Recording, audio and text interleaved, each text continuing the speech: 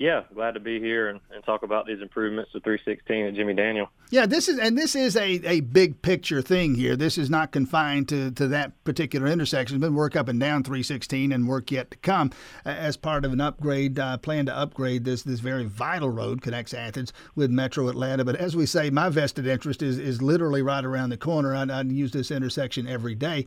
First of all, by way of providing public input, what do folks need to do? Right. Well, we just launched a live public information open house website on May 17th, and it's open for comment through June 10th. So we definitely want folks to visit that website.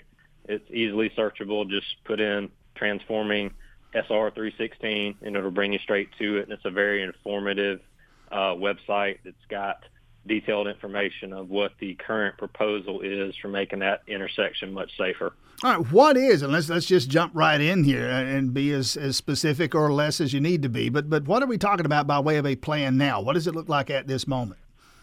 Yeah, the current proposal, and again, we're talking about that Jimmy Daniel intersection between Bogart and Athens, is to remove the existing signalized intersection and create an interchange that would include two roundabouts. So the goal of that is reducing the conflict points, enhancing the safety, and reducing a lot of the delay that folks currently have there in the morning and afternoon peak. So project limits roughly to the north of 316 would end at Meriwether Drive, and to the south of 316 would end at Venn Drive. So that's basically the scope of the project.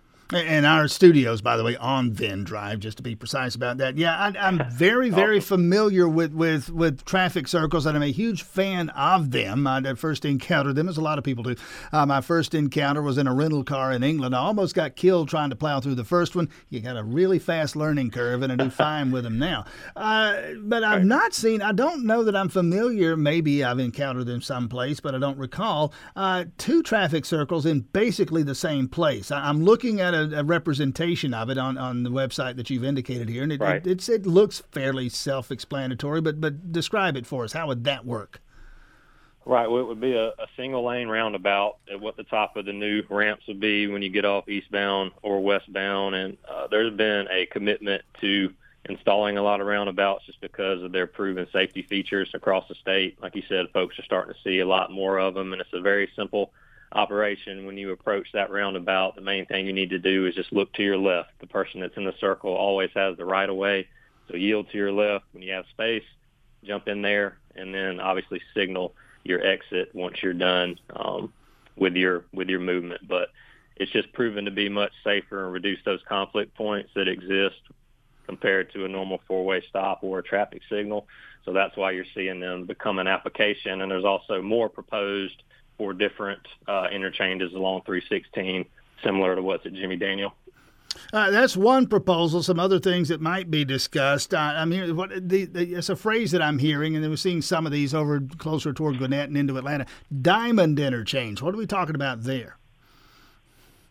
That's basically just the layout footprint of what this interchange would look like. Obviously, adding the on and off ramps, and then having the roundabouts be your main intersection control, and also lifting up the grade from what is previously there. So now you're going to raise you up when you're driving on Jimmy Daniel to get you over 316. So there will no longer be that direct access that you have via the traffic signal as it currently exists. Again, Kyle Collins with us, the Georgia DOT. So the traffic signals, and all of this proposed, but the traffic signals would go completely away.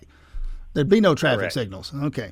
And then, which is no more signal. Again, that's another component of, and most of us becoming somewhat familiar with these traffic circles there. What's the timeline here? First of all, the public input I'm seeing is through the middle of June? Yeah, June 10th is the last official day that we'll receive comments. And we also want to encourage the listeners to tune in to the website. Make sure you visit on May 26th from 4 to 6 p.m. We're going to be hosting a live session with project experts. I'll actually be moderating that session, so you'll see me on Microsoft Teams, and there will be a chance for you to submit questions during that 4 to 6 p.m. period, and we'll make sure to answer as many as we can that day. So that's an additional component to this outreach, because we want to make sure we're getting the information out there and kind of meeting you where you are. Okay, and the timeline for the work itself, this is all just a bunch of concepts right now, and it's on the drawing board, but at some point, you're going to get crews out there and go to work. What's the timeline, if there is one? Right now, it's looking like we would award this to a contractor and developer team the last quarter of 2023. Of course, that's tentative and subject to change, but that's where we stand right now. And that would put us in the construction phase in spring 2024 with an expectation to have substantial completion in that 2027 time frame. So looking at about a 3-year job. Holy smokes. I mean, we just went through this, and the folks in Oconee County, I know, banging their heads out there, they just went through about 3-4 years of Mars Hill, that busy corridor there, and this would be a similar time frame. What happens during those 3 years? I mean, how do we get from point A to point B in those 3 years?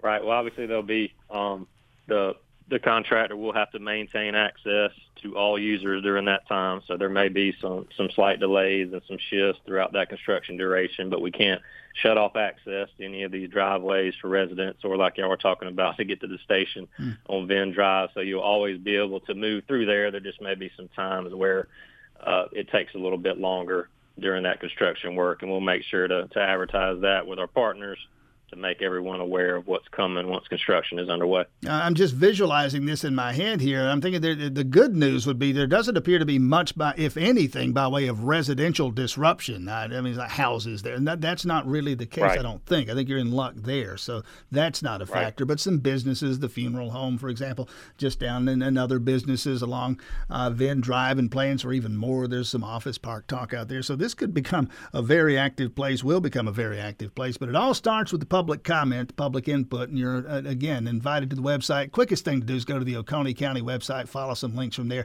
And that thing on the 26th that you mentioned, that's, again, 4 till 6, a virtual presentation, Microsoft Teams. Yes. And you'll be moderating that thing. Thanks for your time. If nothing else, it's nice to talk to somebody who isn't running for anything. Kyle Collins with the Georgia T. I don't think he's running for anything. He's not out there. Always refreshing. I am not. Not a candidate for anything. Okay. Best of luck with this. You got your hands full with this. Thanks for your time this morning. Thanks a lot.